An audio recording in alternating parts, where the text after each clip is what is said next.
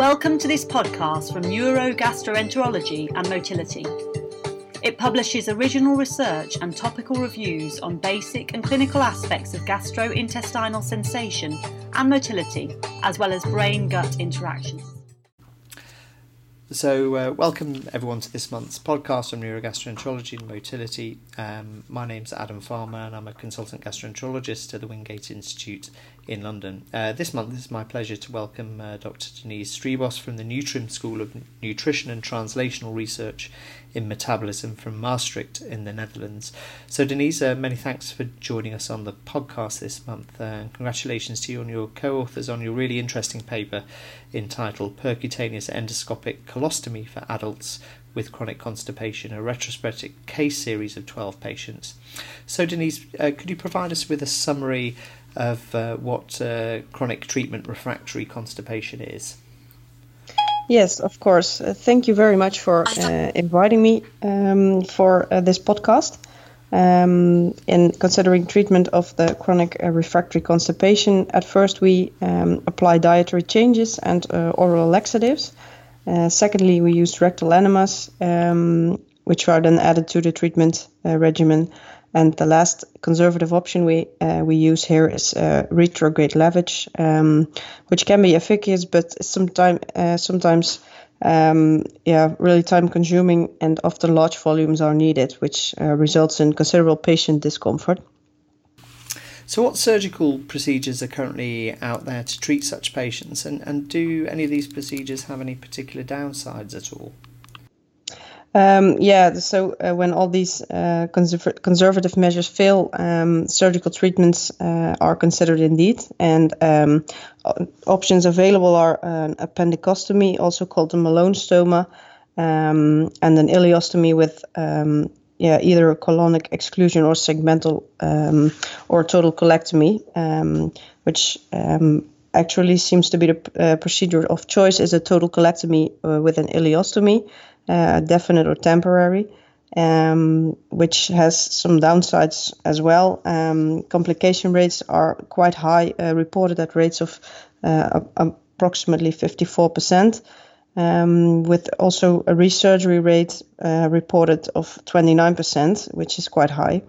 And also we see that constipation persists in 4 to 15% of patients, sometimes needing further surgery. And an ileostomy also may lead to diarrhea, which seems to occur in about 10% of patients. And the other option I just called is the Malone stoma, which has also limitations, mostly occurring as stenosis, occlusion, or spontaneous closure of the appendicostomy, have been reported in 30% of cases. Also, it has a high success rate, around 70% or higher, but the complications are a problem. So it is considered an alternative therapy for patients with a high operation risk, but because the complications and the fact that patients need to cannulate the stoma themselves and often leakage occurs, makes it a less preferable option than the colectomy. So that's really interesting. I think many of our listeners will be familiar with percutaneous endoscopic gastrostomies or PEGs. Can you tell me a little bit about percutaneous endoscopic colostomies?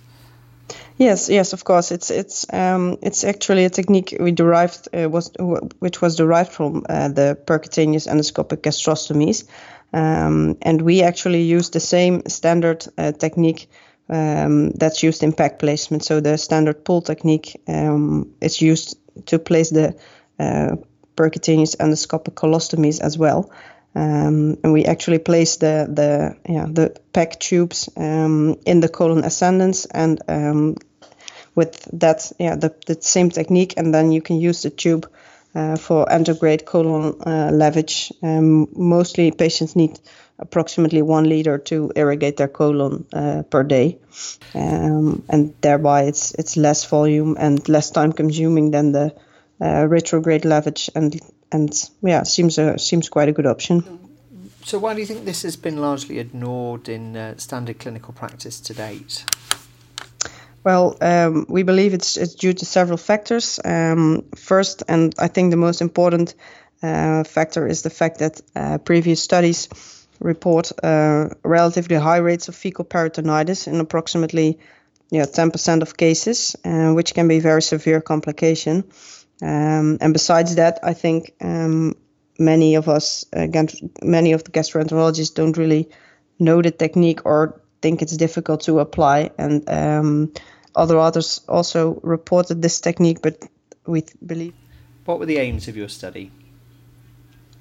Primary aim we had was to report our experience with the percutaneous endoscopic colostomy patients with chronic refractory constipation. So that's really answered my next question in terms of what was your study population, but could you give me an idea of what kind of patients were included in this analysis? We included, we had only a small population of 12 patients, all with chronic refractory constipation. Most of the patients were female, like 75%, with a mean age of 65, ranging from 28 to 70 years. All failing conservative therapies previously. So these were quite a challenging population by the sound of things. But what were your key results to come from your study? Well, in our patient group, we found that PEC offered a safe alternative to surgical intervention. In all patients, we saw a moderate to good effect at short-term follow-up, and for the longer-term follow-up, we saw that approximately 50% of patients were having a good response to the PEC therapy. So actually, at short term, very good, and at the longer term, approximately 50% of patients had a good response. What were the limitations of the study as you and your co-authors see it?